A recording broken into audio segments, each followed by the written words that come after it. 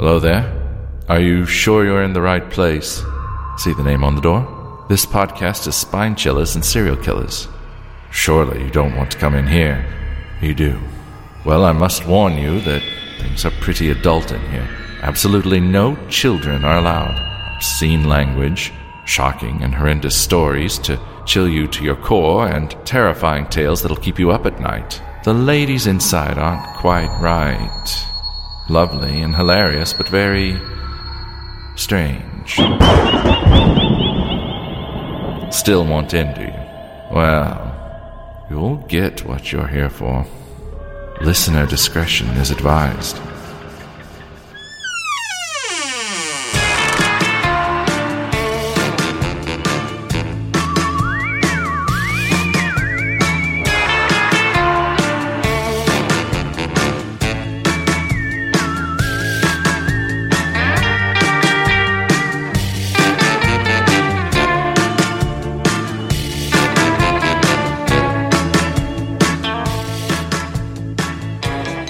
Hello and welcome to this week's Spine Chillers and Serial Killers. I'm Tash. I'm Becky. And I'm Emma. Hello. Hi. Hello everyone. How are we doing? We're good, right? Yeah, so good. Also good. Hang on, that's not far, that's me moving my microphone closer to my face. Oh, it sounded like a chair. Girl, sorry. She got some wind. To be fair, stomach bug going through my house like fucking wildfire, so possibly. I'm just like dodging shit. Yeah, dodging shit and puke, like, you're not gonna fucking get me, you mingers!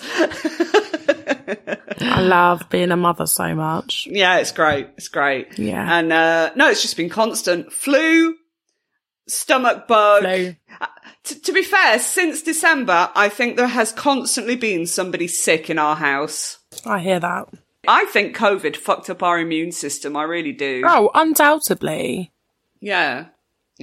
Anyway, that's just life. I'm okay. Becky looks gorgeous. Tash looks fabulous. Thanks. We're gonna have a good time tonight, right?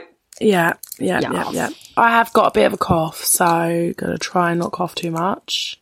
That's all right. And I am gonna have a soother for my throat. Oh, nice. So we get to you suck. That's all some people want, to be honest. But yeah. We could do like that. ASMR. Yeah, just hear. I don't know, hearing somebody suck is actually quite. Some people gross. think very sexy. Yeah, maybe. What was I going to say? I had fun with one of those podcast promoters again. They were messaging me going, oh, madam, would you like me to podcast promote your podcast very well? That kind of, obviously English wasn't their first language. Yeah. And, hang on, I'll bring it up. I think I'm so fucking funny. Sometimes you are, babe. Sometimes. If I can get 1,500 downloads per day and 45,000 downloads per month and ratings and 6+ reviews on your podcast, you will pay me $100, you agree? You will pay me $100, you agree?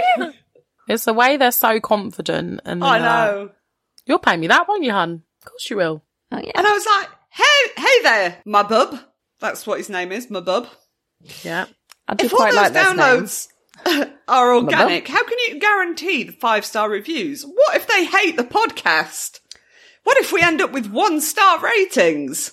Because to be honest, I could just ask 6 of my mates to give us a good review for free. Yeah. Anyway, Do we have he 6 was like, friends? well, hang on, 1, 2. Tom, Australian Tom, I'm pretty sure he'd give us a review. Yeah. I could get Your my husband husband? to do it. Yeah, I could get My Rachel. Rachel will do it. Rachel My will do husband. it. And your husband. Yeah, boom, see? My family as well. They'll do it.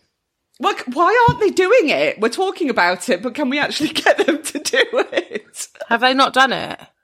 I don't think so. I don't know. Family, fucking rate it. Come on. What are you doing? Yeah. Get involved.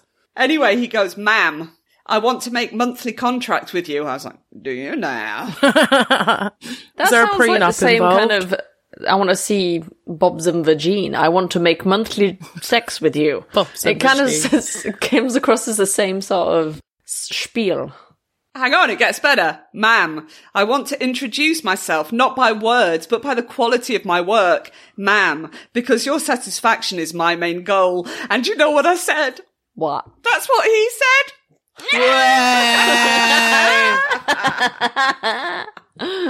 Go on, Em.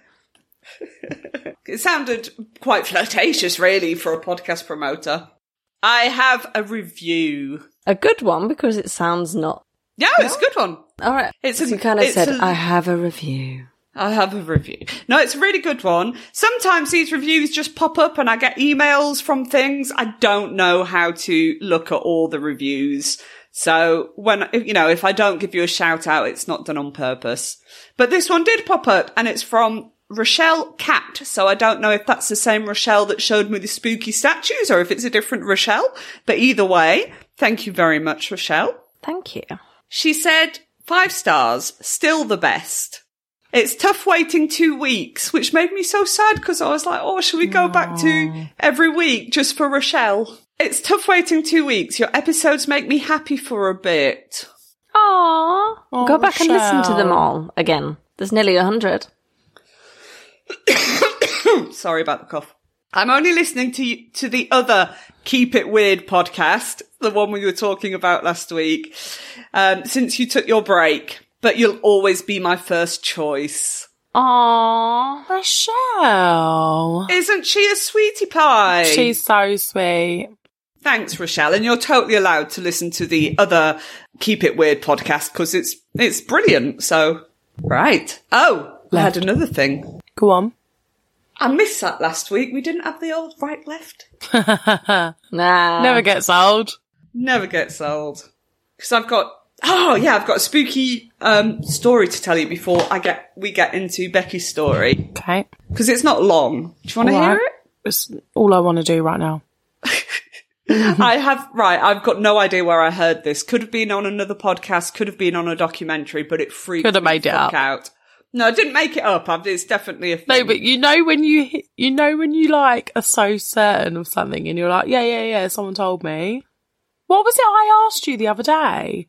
If putting your pinky up when you were having a drink meant you had chlamydia or gonorrhea. Gonorrhea. Right, and I told someone this with such conviction and then self-doubted myself so much. And when I asked you, Emma, and you were like, no, I don't know what you're talking about. And then Becky swooped in. She saved the day because I honestly was having like some sort of crisis. I was Googling it. I was like, where have I heard this? But to be fair, the person that told us could have just made it up. And we believed it because we believe everything. Hook, line and sinker. Absolutely. I was like, yep, that's a fact. Yeah. Well, I've never heard of it, but because I just don't know why anybody would want to like sign. It was that back they've in got the day, gonorrhea. back in the day where chlamydia and everything was a thing and everyone had it. And it was like, hey everyone, if you want to get a bit fristy, just to let you know, I've got gonorrhea. I think it was so the gonorrhea people And then could shag I together. attract another gonorrhea person. Yeah. And then we made gonorrhea babies. Super gonorrhea. Oh, gonorrhea baby. For God's sake. Anyway, Emma, you tell us your thing and then I've got something to tell you which will blow your minds. Okay.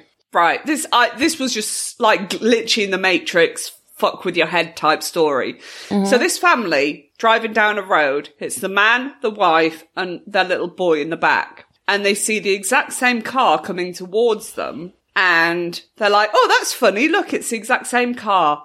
And they kind of wave, to the other people because they've got the same car and it's funny. But as they wave, the other family just kind of looks at them like in shock. And the family that are waving realizes that the people in the other car is them.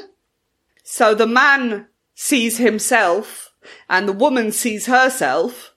And there's a little lad in the back that looks just like their kid. So they get home and the husband's like, did you see that? And the wife's like, yeah, that was fucking creepy. She looked just like me and he looked just like you. And anyway, it freaked them out, but they kind of just put it down to massive coincidence that these people were wearing the same kind of clothes, the same car, They just kind of forgot about it. Then, a few months after that, they were going the other direction on the same road, and they saw the same car coming towards them. And as they looked into the car, the family in that car were all waving to them, and they just looked back really shocked. Eee, like a time loop?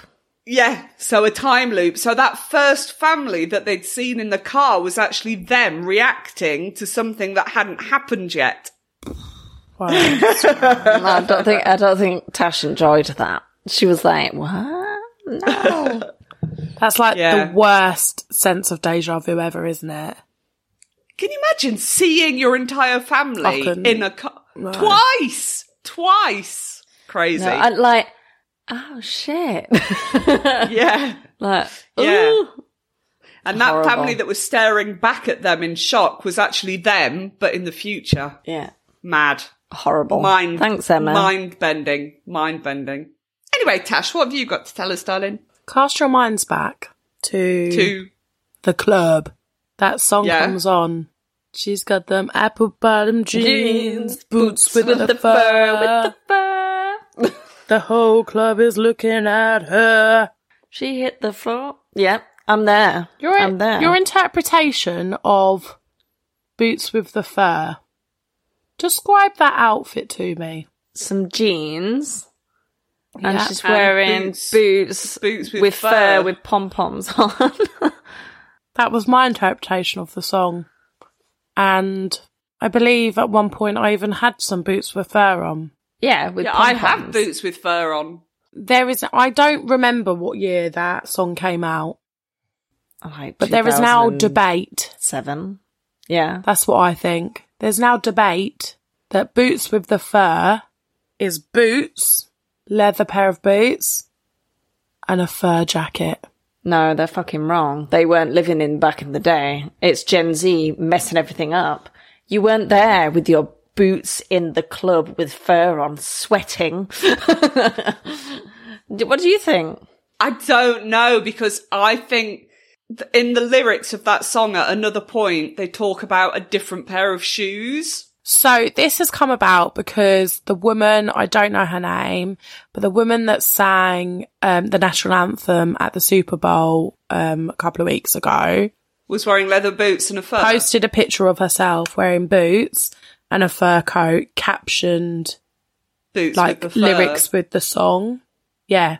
So then it's been this whole thing of like, But isn't there another point in the song where they talk about a different pair of shoes? I can't remember the whole song. And also, have a who look. would be in a club with a fur coat on? It'd be hot. Babe, in 2007, we did some wild shit. I know, but we went out You've got to without stand in that coats. queue. You've got to stand in that queue. Yeah, but we never wore anything. We went out in December, Slags. basically naked. We did. But also, so then also somebody else I know, so I went to work and I like queried everyone that I saw. I was like, what's your interpretation of this song? And boots with the fur, also something with the fur is something that's like top tier. So there's room for multiple interpretations, basically. Right. In the music video, doesn't she have boots with fur on? Look, them don't baggy know. sweatpants and the Reeboks Those with the Reeboks straps. with the straps. With the strap. She Baggy turned. sweatpants and the The Reeboks big with booty the strap. With the straps. So, is that a different girl? Because she's now got sweatpants on and Reeboks. Is that not him that's dressed like that? Shorty had them. So Shorty, I don't know, like... I think it's different I don't girls. He's just perving on everyone in the club. Like, oh, she's fit. Oh, she's fit. Oh, she's fit. Would. Maybe. Well, yeah, I don't know. That's just blown my mind. Don't know. It blew mine as well, so... But I think boots with the fur is boots with the fur trim around the top. Well, that's why I got my boots with the fur, so... Yeah. Yeah. Oh, yeah, because he says Reeboks with the straps and boots with the fur. Ah, see? So it's two adjectives for each pair of shoes. He wants to make sure that we know what type of boot And the fact that the other one doesn't need to tie her laces, she has straps. Yeah. We've just solved it. There we go. Oh, I've got to tell you something funny just before we start. Go on, baby. You were gone doing some audio setup earlier, and I said me and Becky looked like a pair of vampires. And the reason I said that is because my girls, just before they went to bed, they looked at me and they said, "Oh, Mummy, you look like a vampire." And I was like... Compliment. Yeah, I was like, completely taking that as a compliment. And then Ben walked past and said, "Well, she fucking sucks the life out of me," under his breath.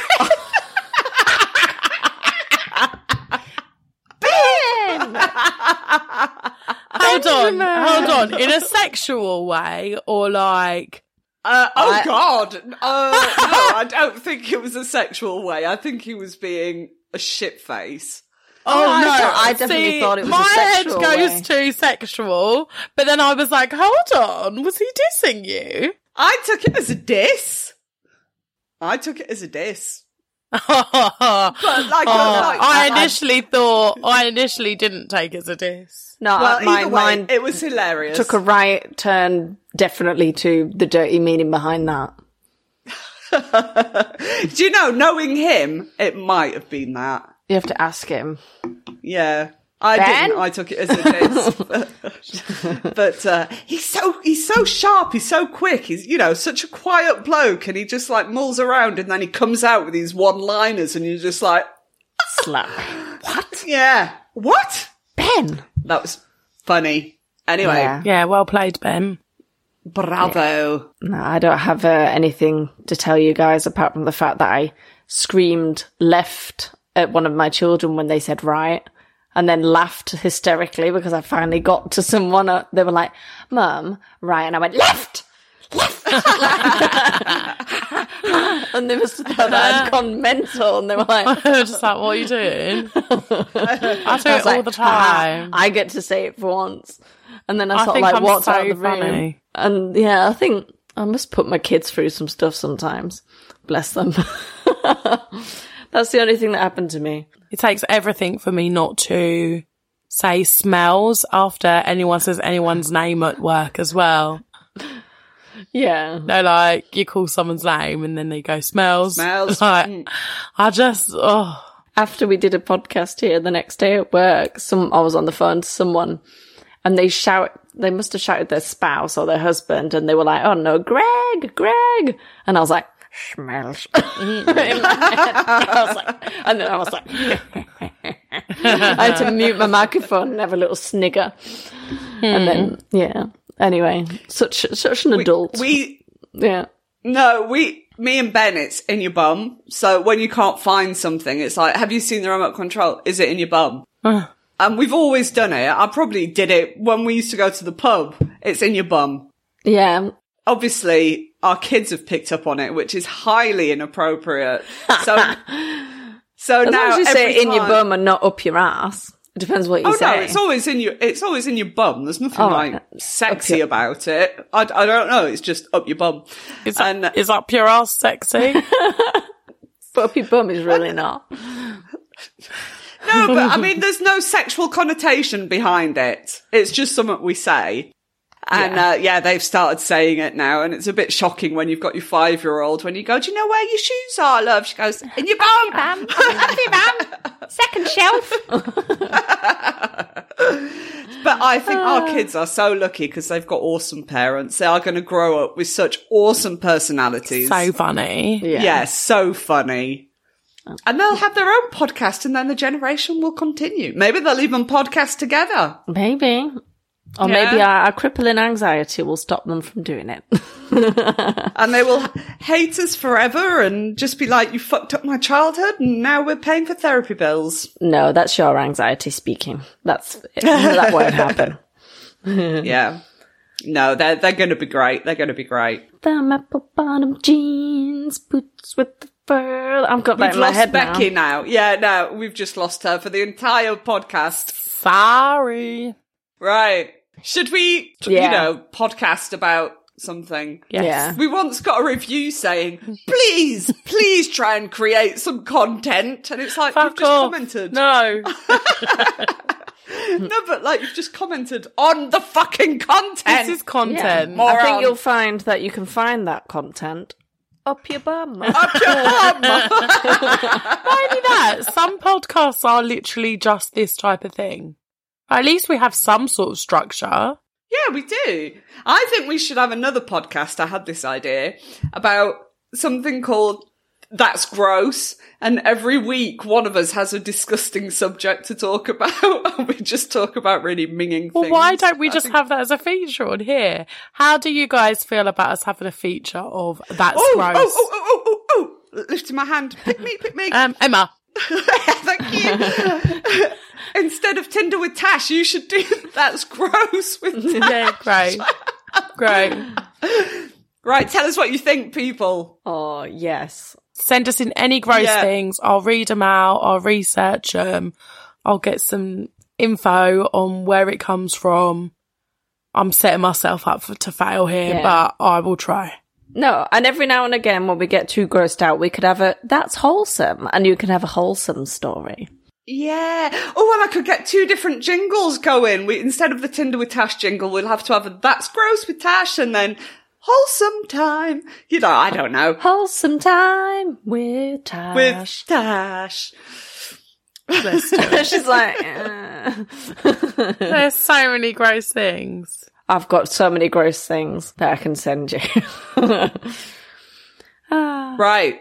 Shall we go on to something a little bit more serious? Is it me to start this week? This year. Some point back. Oh, yeah. It's me. It's just you. It's just you. Yes, it is you to start, my love. Okay.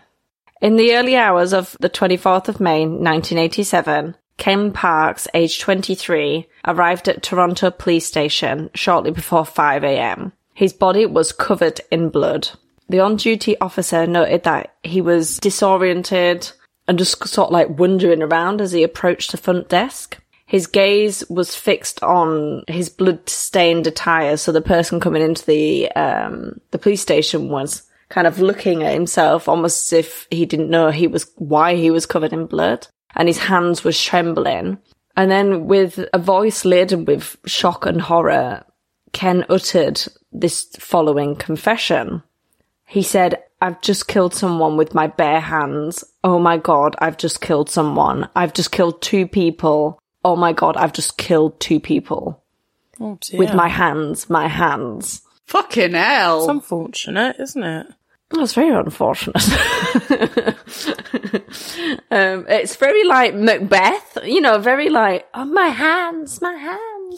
But he was just stuttering and almost as if he was realising himself what's happened.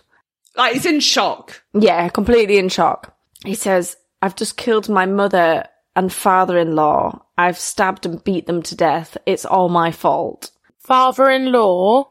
Father-in-law. His mother and father-in-law. So his in-laws. Sorry, I thought it was his mother and father-in-law. No, his mother and father-in-law. Both his in-laws. Right. Thank you for clarifying that.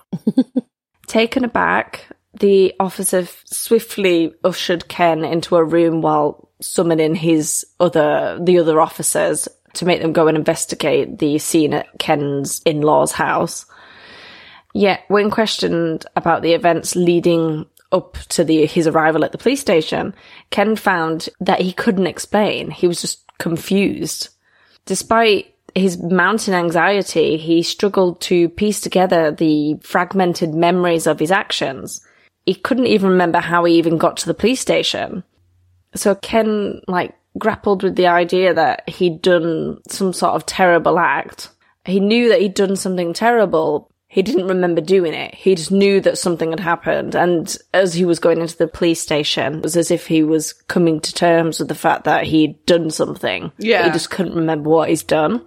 Kenneth James Parks' upbringing was far from idyllic. He was raised in Toronto by his mother and his 2 brothers after his father's departure from the family when he was at the tender age of 4. Ken struggled to find stability in his family life. His mother's marriage a few years later to his stepdad didn't help things. He wasn't close at all with his stepdad. The relationship with his mother and stepfather was very, very strained as he was growing up. And he didn't really have much contact with his biological father either. When he was 15, where he was living with his mother and stepdad, they all uprooted and moved to a different town, whereas Ken opted to stay behind with his grandparents in Toronto, so he didn't want to go with his mum. So that distanced himself further from his immediate family. And despite the complicated family life in his youth, Ken would go on to grow up pretty much a normal guy. Arguably not, though. Well, so far.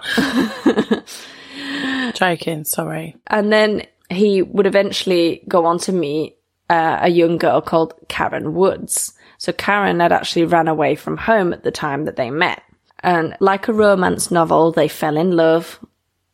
And it was all flowers and butterflies. Ken played a large part in the reconciliation between Karen and her parents. So he managed to help mend that relationship. It's nice. So the Woods family, so his father-in-law and mother-in-law, were really, really grateful of Ken. Ken and Karen married at the age of 21, and Ken was embraced by Karen's parents. So Barbara and Dennis Woods really, really liked him, and they completely accepted him into their family. Well, they've got their daughter back because of him, so yeah. Yeah, exactly. Barbara, so Karen's mother, affectionately nicknamed him her gentle giant because he was very, very tall, big man, but just, teddy bear. This is all going really well. It is. Yeah? Yeah. So if I end it here, that nothing bad That's a needs to nice happen. story. I mean, apart from the I mean, first but we bit, had the which start, so... Yeah, we already know what's coming, don't we? So... What happened to Ken? I'm gonna tell y'all. So, however, despite their apparent happiness, trouble lurked underneath the facade of their relationship. I love it when she gets poetic. Yeah. Ken was introduced to gambling by some of his friends. Oh, no. Yeah. Oh, no. No. And Ken found himself drawn in by the rush of horse racing.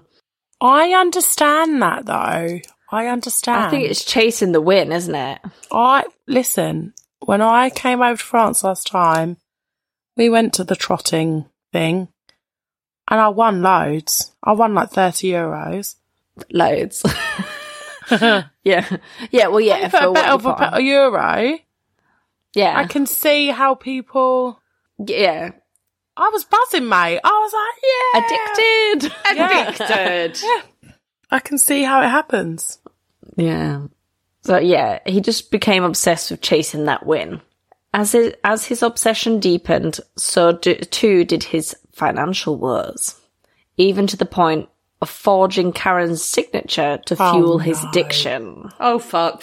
Oh, Ken. It's all gone downhill. All this is going downhill while Karen gave him the good news that she's expecting, and they're going to have a newborn soon. Perfect timing. Yeah. One gamble too far, some would say. Yeah. So getting worse and worse, broke and desperate, Ken began embezzling money at work. But how brazen are people to embezzle money from work? Like, do you think you're not going to get caught? No. Well, yeah, I see what you mean. No, I don't think I'm going to get caught, but yeah. I have a really bad guilty face. You can kind of tell straight away. I'm like, no. It wasn't me. I know somebody that knows somebody that did that. And, like, they got away with quite a lot before they got caught. Yeah, you'll see. So does Ken. So, broke and desperate, Ken began embezzling money at work. He justified it somehow because of the major strain his employers placed on him. So it was like, meh, you are making me do all this stuff, my job. Yeah, but you're making I'm going to steal. work. I'm going to steal money from you. Should have been paid more, so I took it instead. He was at work a lot. You'll see in a minute. He was at work a lot. Yeah, because to have more options to steal money. Yeah, it's like, yeah, you all leave and I won't steal anything. Innocent face.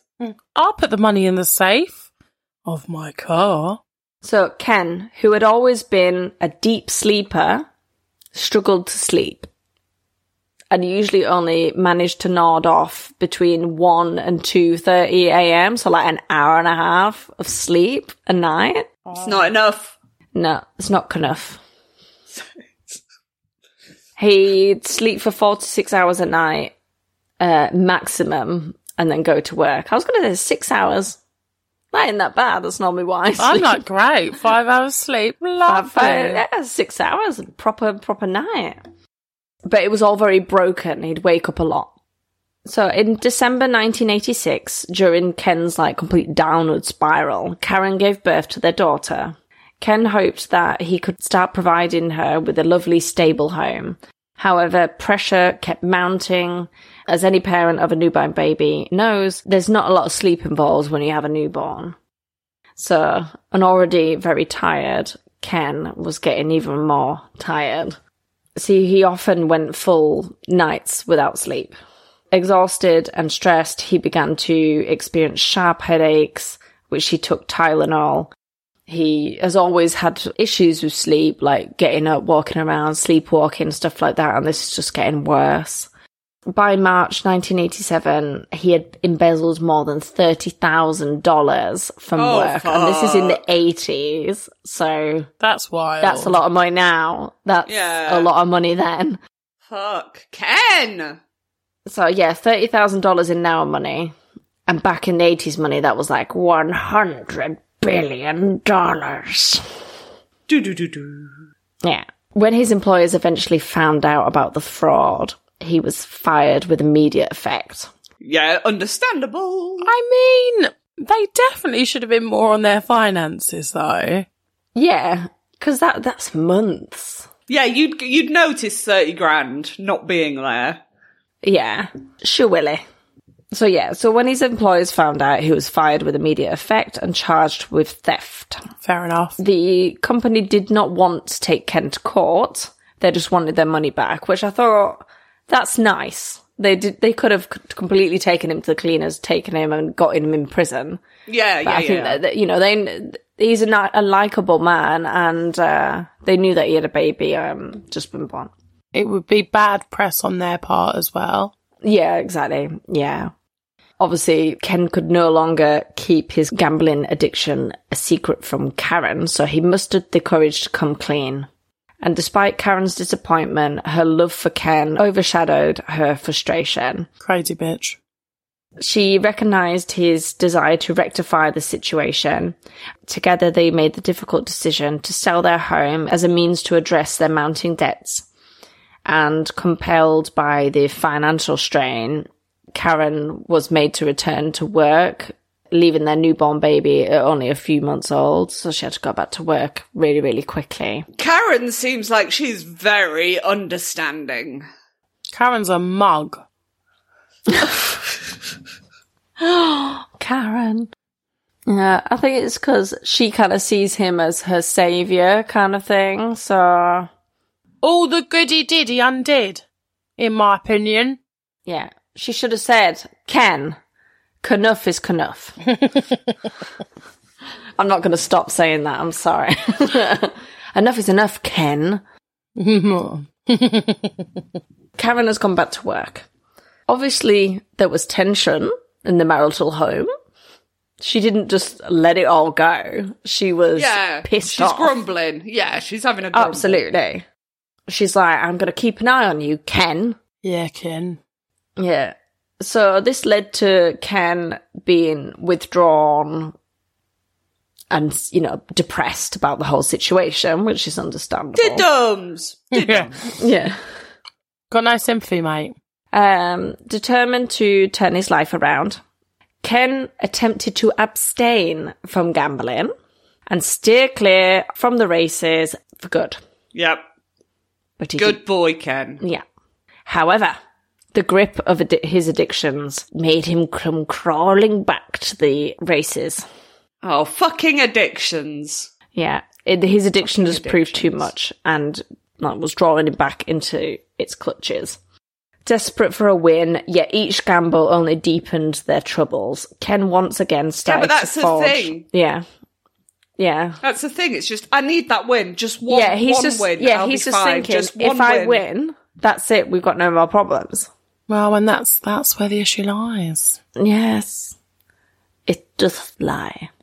He once again starts to forge Karen's signatures and everything to fuel his addiction. He's gone straight back into old bad habits. Oh, Kenny boy. On the 15th of May, Ken went into the emergency room at his nearest hospital, complaining of chest pain, shortness of breath, a dry cough, vomiting. He was tested and had a chest x-ray, ECG and bloods, and they all came back the same day. And he was sent home. Everything was fine. Yet his gambling was out of control. The embezzlement case against him was looming and obviously very, very stressful. He was not sleeping. So it's fair to assume that his health concerns were due to anxiety. I was going to say that sounds like a panic attack. Yeah. It was time to have a look in the mirror. And after his trip to the ER, Ken was ready to admit that he was an addict. His first Gamblers Anonymous meeting was on the 20th of May, and he was determined to sort himself out. His counsellors advised him to inform his entire family of the crisis that he was experiencing. Ken agreed that it was time to come clean about the extent of his gambling addiction and the financial problems it had caused. Sharing is a problem halved? Is that not what we say? What? Do we not say sharing a problem is a problem halved or something like that? A problem shared is a problem halved. There we are, that's the one. Thank you. He arranged to meet his grandmother on Saturday the 23rd of May to tell her. Then he planned a barbecue at Barbara and Dennis's house for the Sunday lunch, where he planned a barbecue? That feels like... Surprise! Nicking all your money! I've got a gambling addiction. Have a burger. We're going to lose the house. Salad? So yeah, he was going to tell his grandma on the Saturday and then tell his in-laws on the Sunday. So it was going to be a rather chaotic weekend.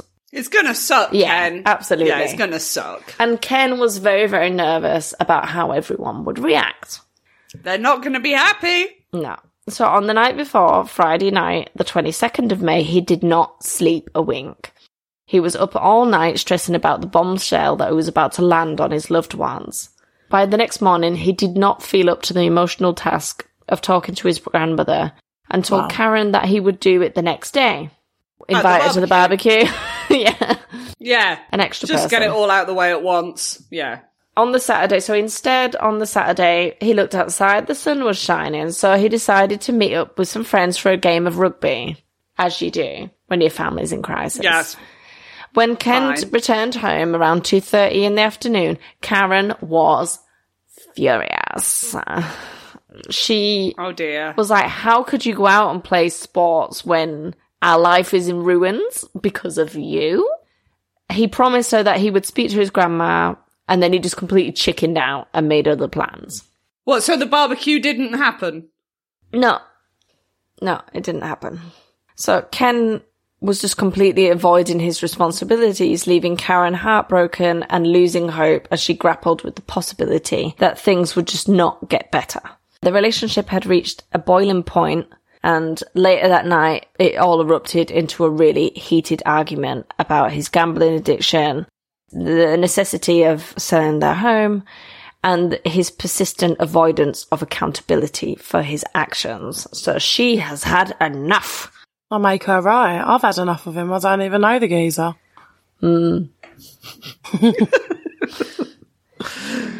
So, after the end of their argument, Karen went to work at 4:30 p.m, leaving her baby with Ken. Ken had his dinner, then he fed his baby daughter, bathed her, and put her to sleep at around 8:30 p.m. Ken for the win. Once she was sound asleep, he went into the living room and watched TV until about 9:30 or 10:30, which is when Karen came home. Karen then sat next to him, they watched TV together until around midnight, then she went off to bed. She left Ken on the couch watching TV as he said that he wouldn't be able to sleep yet. The last show that he said that he remembered was Saturday Night Live at 1:30 a.m. The next thing he saw was a glimpse of his mother-in-law's face. Her mouth and eyes were wide open, and she had a terrified expression. He heard Karen's younger siblings screaming upstairs in their family home. His memory became sketchy at this point, and he half recalled going back upstairs to calm the teenagers down, saying, "Kids, kids." Then, in a flash, all of a sudden he was inside of his car, covered in blood. He had a knife in his hand and immediately, tossed it aside. Confused and bewildered, he instinctively drove to the nearest police station. So that's where we get to the point where we were at the beginning of the story. So the police rushed to Barbara and Dennis's address, where they found Barbara Ann Wood's body in her bed. She had been struck with a tire iron and stabbed 4 times. What the fuck? Why? Well, we'll get to it in a minute. Yeah, I'm sorry. Yeah. I'm just I'm into it. Exactly. Well, Ken doesn't even know why at the minute. Dennis Woods was unconscious but still alive, but he had been badly beaten. Ken was horrified when he learned about Barbara's brutal murder, and he had absolutely no recollection of bludgeoning his mother-in-law to death. That's unfortunate. Yeah, he made claim that he must have done it while he was sleeping. He could not say how he drove there, and he could not remember the trip at all. He was unable to provide details like whether the keys were in the car, when he left the Woods' home or not. He could not say which route he took. His first coherent memories came after being in the police station for a couple of minutes. Police took Ken into custody and accompanied him to Sunnybrook Medical Centre as he had very, very bad injuries to his hands, to the point that he actually stayed in hospital for 3 days. When he was discharged, he was taken to jail at Toronto East Detention Centre. Ken continued to insist that he knew nothing about the murders, on how he came to be at the police station covered in blood. No one believed him, and he was charged with first-degree murder and attempted murder. Ken's lawyer, Marlies Edward, came to meet him at the police station soon after his arrest, and realised her client honestly had no idea what he had done. She arranged for a psychologist to come and examine him, and he too concluded that Ken was in a state of confusion and had no idea what had actually happened. She said that Ken had a history of sleepwalking and put that forward to the police, and the fact that he didn't actually know what he was doing and that they shouldn't go after him for first-degree murder. Police were able to establish what happened in the early morning of Sunday, the 24th of May, 1987. So after falling asleep on the couch in front of the TV, Ken got up, put on his shoes, and left the house without locking the door. This was very unusual for Ken, seeing as he always made a point of locking doors behind him. He walked from the door, got into his car, and drove 23 kilometres, so around 14 miles, from his home in Pickering, Ontario, to his wife's parents' house in Scarborough. This trip took between 10 and 15 minutes, and there are 3 traffic lights en route. He used the spare key they had given him to let himself into the house, carrying a tire iron. Ken walked straight upstairs to the bedroom where Barbara and Dennis were asleep in bed and launched an unprovoked attack. He attacked Dennis first, choking him, which rendered him unconscious. Dennis also received stab wounds, with Dennis fighting for his life and unconscious then. Ken then turned to Barbara and hit her with a tire iron with one hand and then stabbed her 4 times with her own kitchen knife. When he stabbed her, the knife went through her heart, which killed her. Then, covered with blood, Ken walked through the passageway. This is it's all horrible, but this is very horrible. So Karen's younger sisters still lived in the family home, and they were upstairs and they could hear everything going on.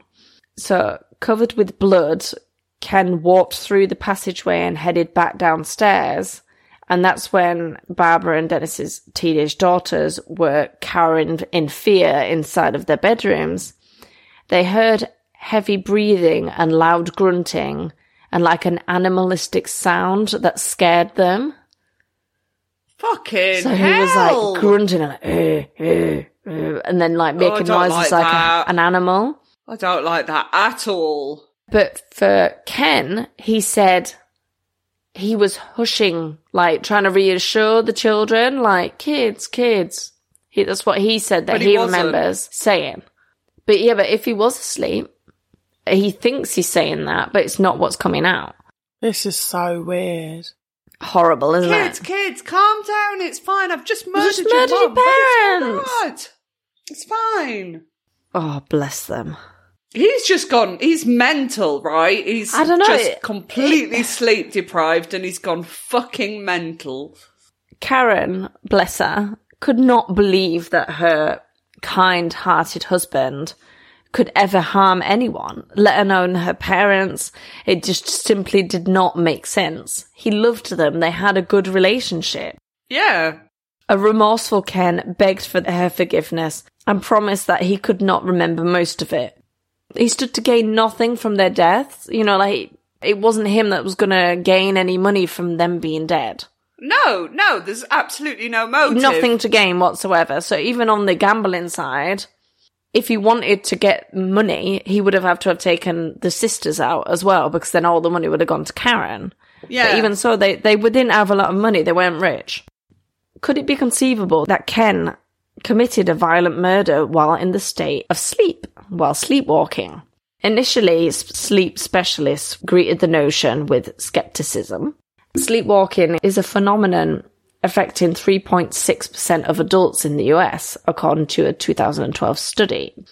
Sleepwalking is characterized where individuals navigate through space without awareness of their actions or recognition of others.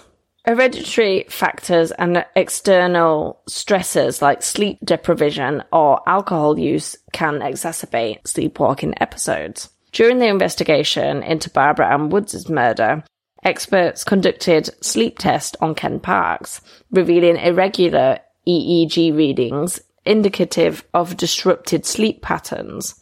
An abnormality suggested that Ken's brain attempted to wake up 10 to 20 times a night, straight from stage 3, slow wave sleep. So he goes straight from real deep sleep to being awake.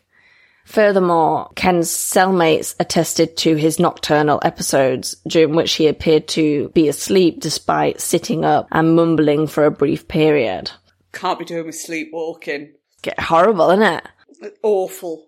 Also, why would Ken just walk into a police station if he'd just committed murder? Ken expressed remorse and horror at the events, cooperating fully with authorities from the get-go.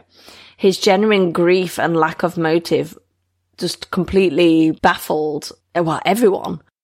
During Ken's 1989 trial, Karen stood by his side, testifying to his history of sleep irregularities and lack of motive for harm. Dennis Woods, who did survive, corroborated his state of unawareness during the attack, affirming their amicable relationship prior to the incident. He just doesn't see why Ken would purposely do anything like that. Can I just say that these people are fucking lovely, because they're kind of on his side, even though he's murdered the wife and mother. Yeah. They're still, like, saying this is not like him, and, you know, they're kudos.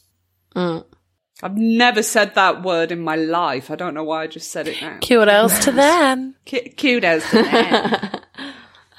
Neurological experts supported this defense contention, asserting Ken's lack of physiological pathology, confirming that he wasn't in a state that he could purposely commit murder. He wasn't doing it on purpose. However, the prosecution challenged Ken's actions with the time frame, arguing against the defense assertion of inadvertent murder. They're like, no, normally when you're sleepwalking, it only lasts between 10 and up to 40 minutes, which, like a 20-minute drive, then a murder, and then drive to a police station in under 40 minutes is cutting it tight. Yeah. So they're saying that, no, that he did it on purpose. However, the jury would reach a unanimous verdict of not guilty, and he actually would be acquitted on the 27th of August, 1992. So he was actually acquitted of the murder. That's mental. Mad. But, I'm torn. Go on, keep going. When I first started this, I was like, whatever. Not believing it at all. But yeah, Ken was free to go. Ken and Karen stayed married. Whoa, fuck. What? Yeah. However, they would divorce about 4 years after his acquittal. So it's quite a long time after the murder, but about 4 years after the acquittal, they would eventually divorce. He remarried and eventually had 5 more children. And yeah, he's just still mulling around being Ken.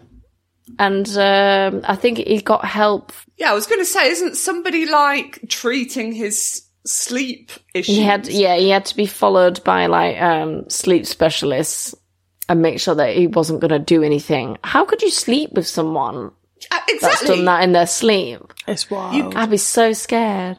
Well, I couldn't. There's no way. There is no possible way that I would ever be anywhere near anybody that did that in their sleep. Yeah. Anyway, that is the case of Kenneth Parks, the sleepwalk murderer. Thanks, Bex. I hope you all sleep well tonight. I just can't get my head. Especially if you're with other people in the house. Who sleepwalk? Who sleep. Or don't. Aww. I have sleep issues. I've got to go and get tested for sleep apnea, and I snore terribly. I grind my teeth like there's no tomorrow. It's horrendous. And I speak in my sleep a lot, but... Oh, I do. I think Ben would probably leave if I started getting up and about, going, I've got a pet crocodile called Bruce, because that's the kind of shit I say. Nice. Is that what you've been heard to have said before? Yeah, oh yeah, I say all sorts of crazy shit. I think the other night I woke him up to tell him that it's not the clouds that are moving, it's us. Very deep. Yeah. But There's a child coming in. It's not the child. It's not the clouds that are moving. It's us. And then your eye going to the side like... No. Does mine do it if I do that? No, they both go in. Just go in? Yeah, they're going in. Is that working? No, you're literally doing nothing, Becky. Nothing is happening. Hold on. I can't do it now. Let's just keep going because it's late. What are you trying to do? Make my eye go to the side. You can't just move one eye. You can. Is it not going off to the side? No, you're just like, you're like this. Is it doing it? They're not even moving. They're not even moving.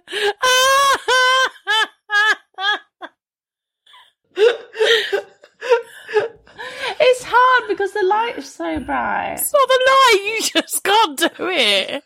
Yeah, I can. Don't tell me that I can't. You can't move one eye without the other one. Can. Some people can. Becky can't.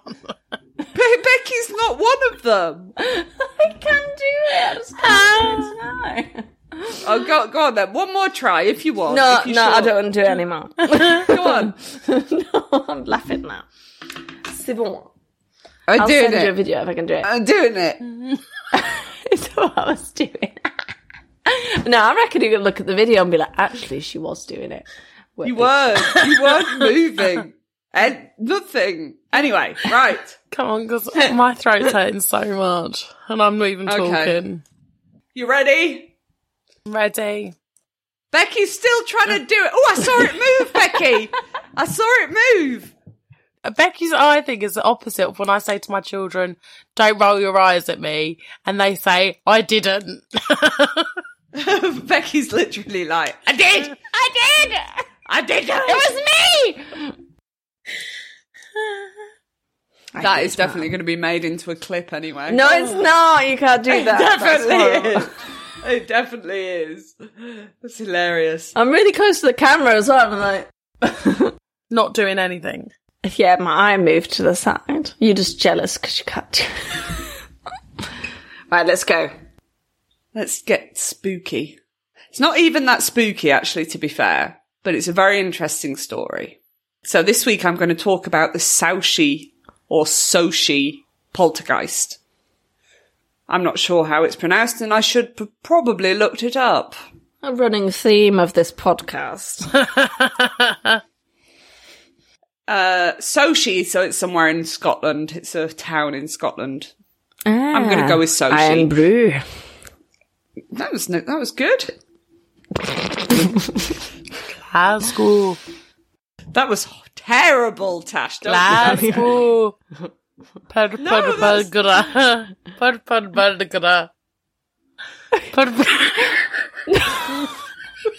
You sound like the man that used to work at my corner shop when I used to live in England. All I can hear, I don't know what she's saying, but all I can hear is her going. I heard Mardi Gras. Like Mardi Gras. Scottish people can't say purple burglar alarm. Neither can you, darling. I know I can. Scottish people can't see even less than I can. Purple burglar alarm. Yeah. Purple burglar alarm. Anyway, let's move on. I'm sorry, but it's definitely That is not Scottish. not the accent that you're going for. Listen, I can do an Australian shark. I cannot do Scottish. I can do like one word and then that's it. There was this rumour going around, like the podcast space, that Tash was actually really good at Scottish accents, but now we have definite proof. Sorry, guys. She can't. Yeah. Sorry, She can't can't do it. Lots of legends getting proven wrong. I can't make my eye move one way. She can't do And it. Tash can't do a Scottish accent. Can't. No, and Becky cannot also say Ken. She can't say it. Tune in for Emma's story to see what she can't do. It depends how well I edit the podcast, but this is definitely staying in. Just so you all know, we had Pen. This is Pen. You did like some kind of... Sten, I think Sten was yeah. there. Yeah, never Ken. It's 3 letters, mate. 3 letters. It's very, very awkward letters. Free. Is that free with an F? Right, give me the story. We're going. I think we use the term poltergeist too loosely. That's what I think. As soon as objects are moved, it's called poltergeist activity. The true meaning of poltergeist, however, is not that of a ghost or spirit. In fact, poltergeists were never of the human world. They are associated with young people, most often girls, going through puberty. Poltergeists are for sure paranormal, meaning that they're beyond what's normal. Mm-hmm. But the exact definition does not mean that they are sentient or evil spirits sent to haunt, but more an unconscious manifestation of a troubled mind. Many people believe that poltergeists are malevolent and mischievous spirits that were once possibly not the nicest people, like Fred, the Black Monk of Pontefract. Mm-hmm. But in my story this week, we'll be talking about a poltergeist that truly sticks to its primary definition and proves how powerful and scary the human mind can be. 11-year-old Virginia Campbell moved to Scotland in October of 1960. She was the baby of the family. All her other siblings had left home previous to the move. Her parents were in their 60s, so there was a big age gap between Virginia and her brothers and sisters, making her childhood lonely. Oh, that's sad. I can actually relate, because I had an older dad. I've got a massive age gap between his children, and I've got quite a substantial age gap with my siblings on my mum's side, and they're lovely, and we all get on, but I never had anybody to play with because they were all past that kind of stage. My sister who's closest to me in age is 6 years older than me. Yeah. So, when I was 6 and wanting to play, she was 12 and, thinking she was too cool for school. Yeah. Do you know what I mean? So I kind of, I can relate. They'd lived in a very rural area in Ireland, and her only 2 friends were her dog, Toby, I can also relate because I had a dog called Toby. I remember Toby. Toby was the best dog. He was so lovely. And another little girl called Annie. The move to Scotland was made even more difficult because her father had to stay behind to sell the family farm. Toby, her dog, had not moved with them, and her mother had to move into her aunt's house in a village called Sauchie. The house was small, and Virginia was made to share her bed with her cousin Margaret. Her mother found work in another town, and to avoid the long commute, moved there, leaving Virginia alone with her aunt and uncle. As you might imagine, the little girl was miserable.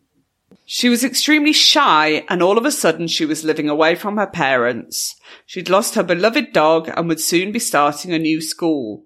An 11-year-old's nightmare. Yeah. The first strange occurrence happened on November 22nd. Margaret and Virginia had gone to bed and had begun to hear a strange scratching noise. They had shouted down to Margaret's parents, who just replied they were imagining it and had to go back to sleep. But a few minutes later, the girls ran downstairs in a frenzy, followed by a strange thudding sound like a big rubber ball bouncing behind them. The parents heard the odd sound but thought the girls were playing a joke on them, so went and tucked them back into bed. When they checked on them a few minutes later, they too could clearly hear a banging noise coming from the girls' headboard. They decided to change the girls into another bed, but as soon as they were getting comfortable, the banging started on that headboard too. It only stopped once little Virginia finally fell asleep. How could she fall asleep with that going on? Kids, they can fall asleep whenever they want, can't they? My issue is, why is she being made to sleep with Margaret if there's a spare bed? Why couldn't they each have a different bed? Maybe they didn't want to heat the rooms. Different bed in the same room, or? No, different room. So technically they both could have had a room, but, Tasha's got a point. Maybe they couldn't afford to heat both rooms. That's fair enough. The next night, the same sound could be heard. Margaret had run terrified from her room. Virginia's aunt and uncle suspected this was all a ruse so that Virginia could have the bed to herself. However, when the noise continued after telling her off, they became as afraid as Margaret and thought it might be good to ask a local priest to come and check things out. Reverend Lund came to visit the house just after midnight. What a dude. He, gets a call late at night and he's like, yeah, I'm on my way. Just come round. I'm there. Yeah. Stand up. Stand up, Reverend. Yeah. He suspected it was just Virginia playing up as she was unhappy with her present situation. He too heard the bizarre sounds and asked Virginia to move down the bed so her head was no longer in contact with the headboard. The banging continued. He then placed his hand on the headboard and felt it vibrate. It was then that everyone realised that the sound wasn't coming from behind the bed, but from the bed itself. Haunted bed. Yeah. But it's wherever Virginia goes, because it was one bed and then it was another bed. I mean, she's a prime candidate, isn't she? She is, yeah. But, okay, we could probably find some logical explanation for these bangs. I'm never truly convinced by the banging and scratching, but just as in other cases, this was only the beginning of what was happening to poor Virginia. As the Reverend, Margaret, Virginia, and her aunt and uncle all watched, a heavy linen closet that was near the bed began to topple back and forth, inching its way closer and closer to the bed. Ooh. It even lifted off the ground completely at one point. Then it stopped and started to make its own way back to its normal place. Everyone in the room was frozen with fear. There was no doubt in anyone's mind that something supernatural was going on. Well, yeah, moving furniture. Yeah. I can see why people believe that. You're not doing that with a bit of fishing wire, are you? No. Or are you? Oh, is he? No, I know he's not. I was just being funny, sorry. She was going to beat you up then, Tash. Well, actually, Tash. No. What? Somehow the Reverend managed to calm everyone down and got the girls back into bed. But as soon as Margaret joined Virginia, the knocking intensified and became very insistent, almost like it was saying it didn't want Margaret in the bed. And sure enough, when they moved her into another room, the knocking stopped, and both girls fell asleep. From that night on, things began to get stranger and stranger. One day the family watched, stunned, as an apple floated out of the fruit bowl and across the room. Some china vases started moving around by themselves. The sewing machine would turn itself on and start sewing when no one was anywhere near it. But all this was nothing compared to what was about to happen in the next week. Do you know what annoys me about poltergeists? Why don't they ever do the laundry? Fold some socks. All opening cupboards, all the kitchen cupboards. Yeah. Empty the dishwasher. Yeah, but the thing is, if we're going on the pure definition of poltergeist, it's actually the person who the poltergeist is attached to who is creating the poltergeist. The poltergeist is not a sentient ghost. Okay. It's the energy surrounding well, in this case, the little girl. That energy could still do the dishwasher, mow the grass. Could do, but I don't Put the think bins they out. have Oh, and it kind of sounds like an excuse, like, that my husband would be like, oh, I couldn't do this because the energy was wrong. The poltergeist just wanted me to sit and game instead. Yeah.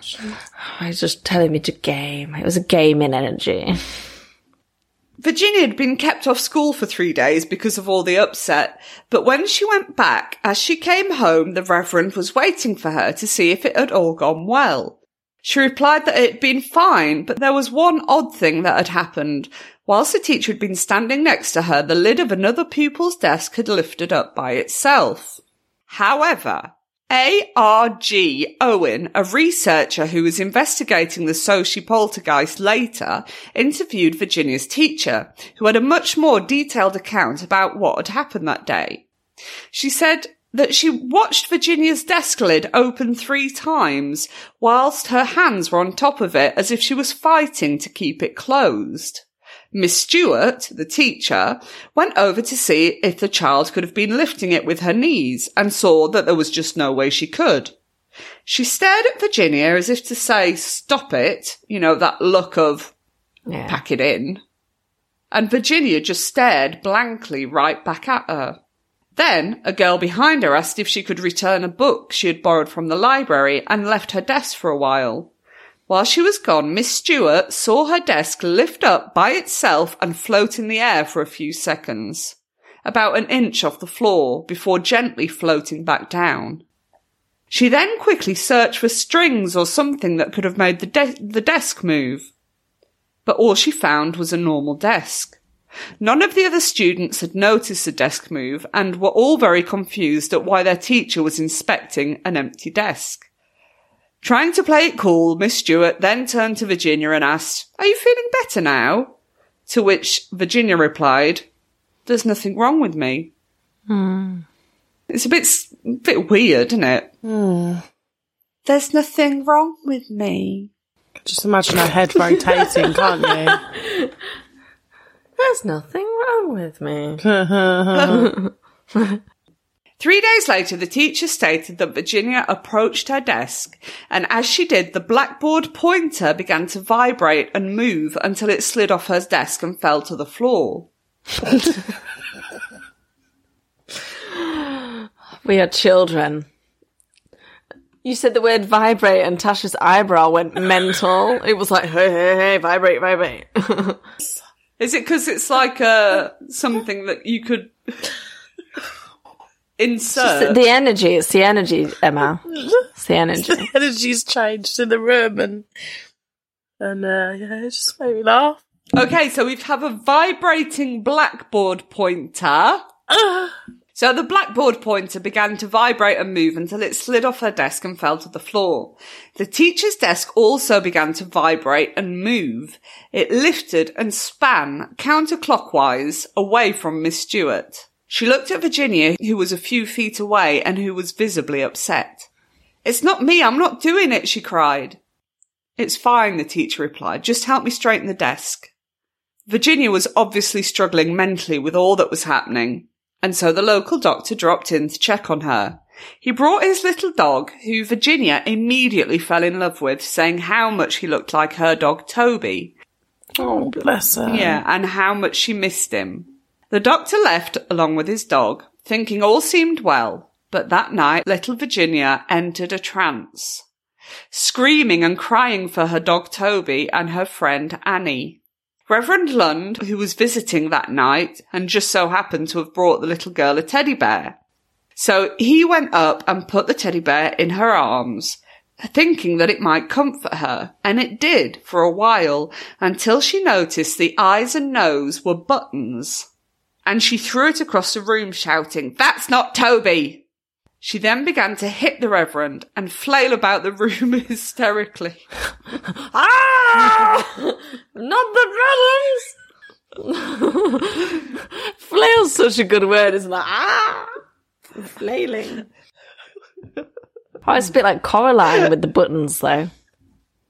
Yeah, that's exactly what I thought. Well, it's a teddy bear, so... Yeah. She then began to hit the Reverend and flail about the room hysterically, still in a trance-like state. Her aunt and uncle and the Reverend all left the room, leaving her to calm down by herself, which seems a bit weird to me, but hey-ho. Like, oh yeah, she's obviously in some kind of weird trance and she's just running around the room hysterically. I'll just leave her to take care of that. I'm just shutting the door on this issue. She'll be all right. Yeah. See you in a bit. Bye. No, she'll be all right. The poltergeist soon became local news, with everyone gossiping about little Virginia and her ghost. On the 1st of December, Reverend Lund, along with 3 other ministers, performed a religious service in Virginia's room to try and calm things down. And it did. Well done. The poltergeist became less frightening, and the activity was less frequent. Virginia got so used to the odd object moving by itself, she gave the poltergeist a name, Wee Huey. Okay. Because this poltergeist was less scary, the girls began to think it was kind of convenient that, they could steal some sweets and say, "Want me?" No, it was Wee Huey. Wee Huey. Yeah. Toby, the beloved dog, was reunited with the little girl, which I was happy about because I thought we weren't going to see Toby again, but he comes back. Oh, we love Toby. He was reunited with the little girl, and by March of the next year, all activity had completely stopped. The Sauchie poltergeist for me is a case that most definitely connects the poor mental health of a young girl directly with supernatural occurrences. But the mind boggles to know exactly what is happening in these instances. Is it possible that we are able to access parts of our brain that make telekinesis possible in times of despair? So telekinesis is where you can move things with your mind? Yeah, like Matilda. Yes. Or Carrie. I'm trying to think of something else, Yes. but I can't think. Or the guy who does the spoon bending. But What's his wasn't he name? found out to be a Yuri Geller? Yuri Geller? Yes. No, wasn't Yuri Geller... No, hold on. Wasn't Yuri Geller a football coach? I think Yuri Geller was the bendy spoon guy. Maybe we should look on Google. It could, to be fair, with that name, it could definitely be both. Yuri Geller. Yeah, that's him. Yeah, it's a spoon guy. Oh, mate, look. Exeter City takeover finally seen. Both of you were right. We were both right.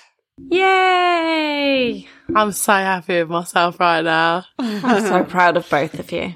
Anyway, I think he was found out to be a fraud, but yeah. The whole thing is massively creepy and somewhat terrifying, as I will, at some point, have 2 teenage girls under the same roof. That's scary enough as it is. Yeah, but they can move stuff with their fucking mind. If anyone's kid's going to do it, Emma, it's yours. Yeah, they are creepy. Oh, Mummy, you don't want to get me another kitty? Well, I will make your furniture move. Watch this, bitch! Look at all the spoons, now they all bent. No more tea for you. Oh, my little one, she said something, so we have the best conversations. So I'm driving her to school and she goes, so my little one's 5. She goes, Mummy, what's your least favourite liquid? I'm like, oh. Oh, kids. I know what mine is. Urine. Oh, no, it wasn't that. But yeah, that's also up there. I mean, yeah, but I didn't know where the conversation was going, so I go, I don't know, sweetheart, which one's yours? She goes, lava. I'm like, oh yeah, that's pretty understandable one to not like. Lava. Lava. Mine is lava. Oh, I bet she learned that lava was a liquid and she was like, that's my least favourite liquid.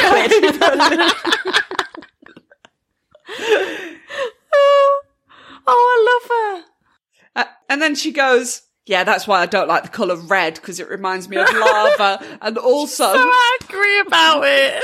So angry about lava. And also, demons. Demons. I didn't know demons were liquid. But no, demons are red, apparently. No, hang on. She goes, yeah, that's why I don't like the colour red, because of lava. And also it reminds me of demons. And I don't like demons. I was like, listen, she's not wrong. It all goes hand in hand. She's 5. I just love the thought process. It was just, I bet she was watching something on telly or like YouTube and it was like, lava is a liquid. When rock gets so hot, it turns into a liquid. And then I bet she was like, oh, I hate that. And she was like, and it's red. Nah. It's just, kids are wild, because if anyone ever said to me, name a liquid, I would never ever say lava. No. I just wouldn't ever say it. I didn't know where the conversation was going. What's your least favourite liquid? I don't know. Diarrhea. Diarrhea sucks. It's also good. Oh. Anyway. Like sewage. Like, there's so many, like... Oh, dear. I wasn't thinking lava. But yeah. I think I would have guessed 200 things before I would have guessed lava. Yeah, same. And she was so outraged. Lava? Mention lava to me again. Lava.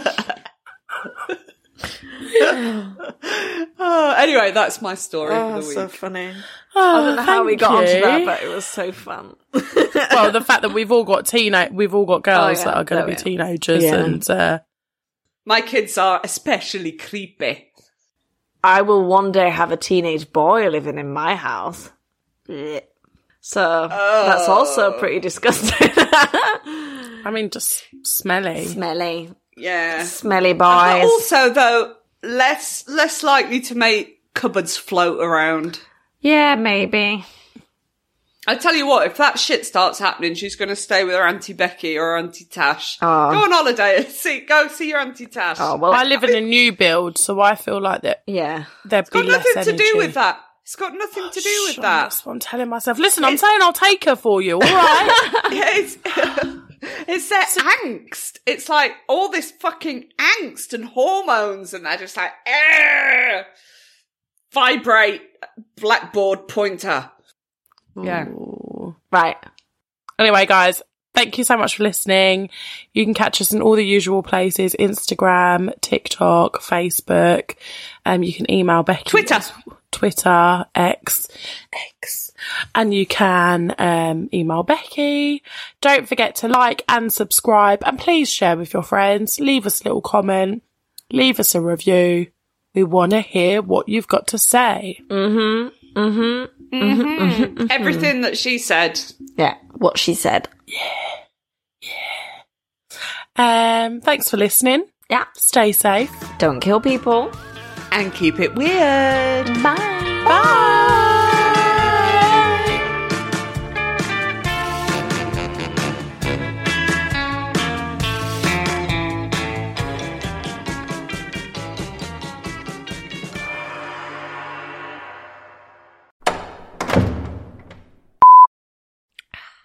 Sorry if you heard me swallow. Not many people have. Through to spit. That's gross. Is it? Not many people. Anyway, let's cut that out and get going. His body cloaked in blood. Cloaked? Cloaked? Do you like mean everywhere. coated? Blood. Like yeah. coated? I've written coated. His body coated in blood. Covered, and we'll say covered. His body covered in blood. I mean, cloak is a type of coat, to be fair. And Ken began, concluded that Sten, oh fucking hell. She's using some very fancy words, Becky. Yeah, I really regret doing it now. Hold on.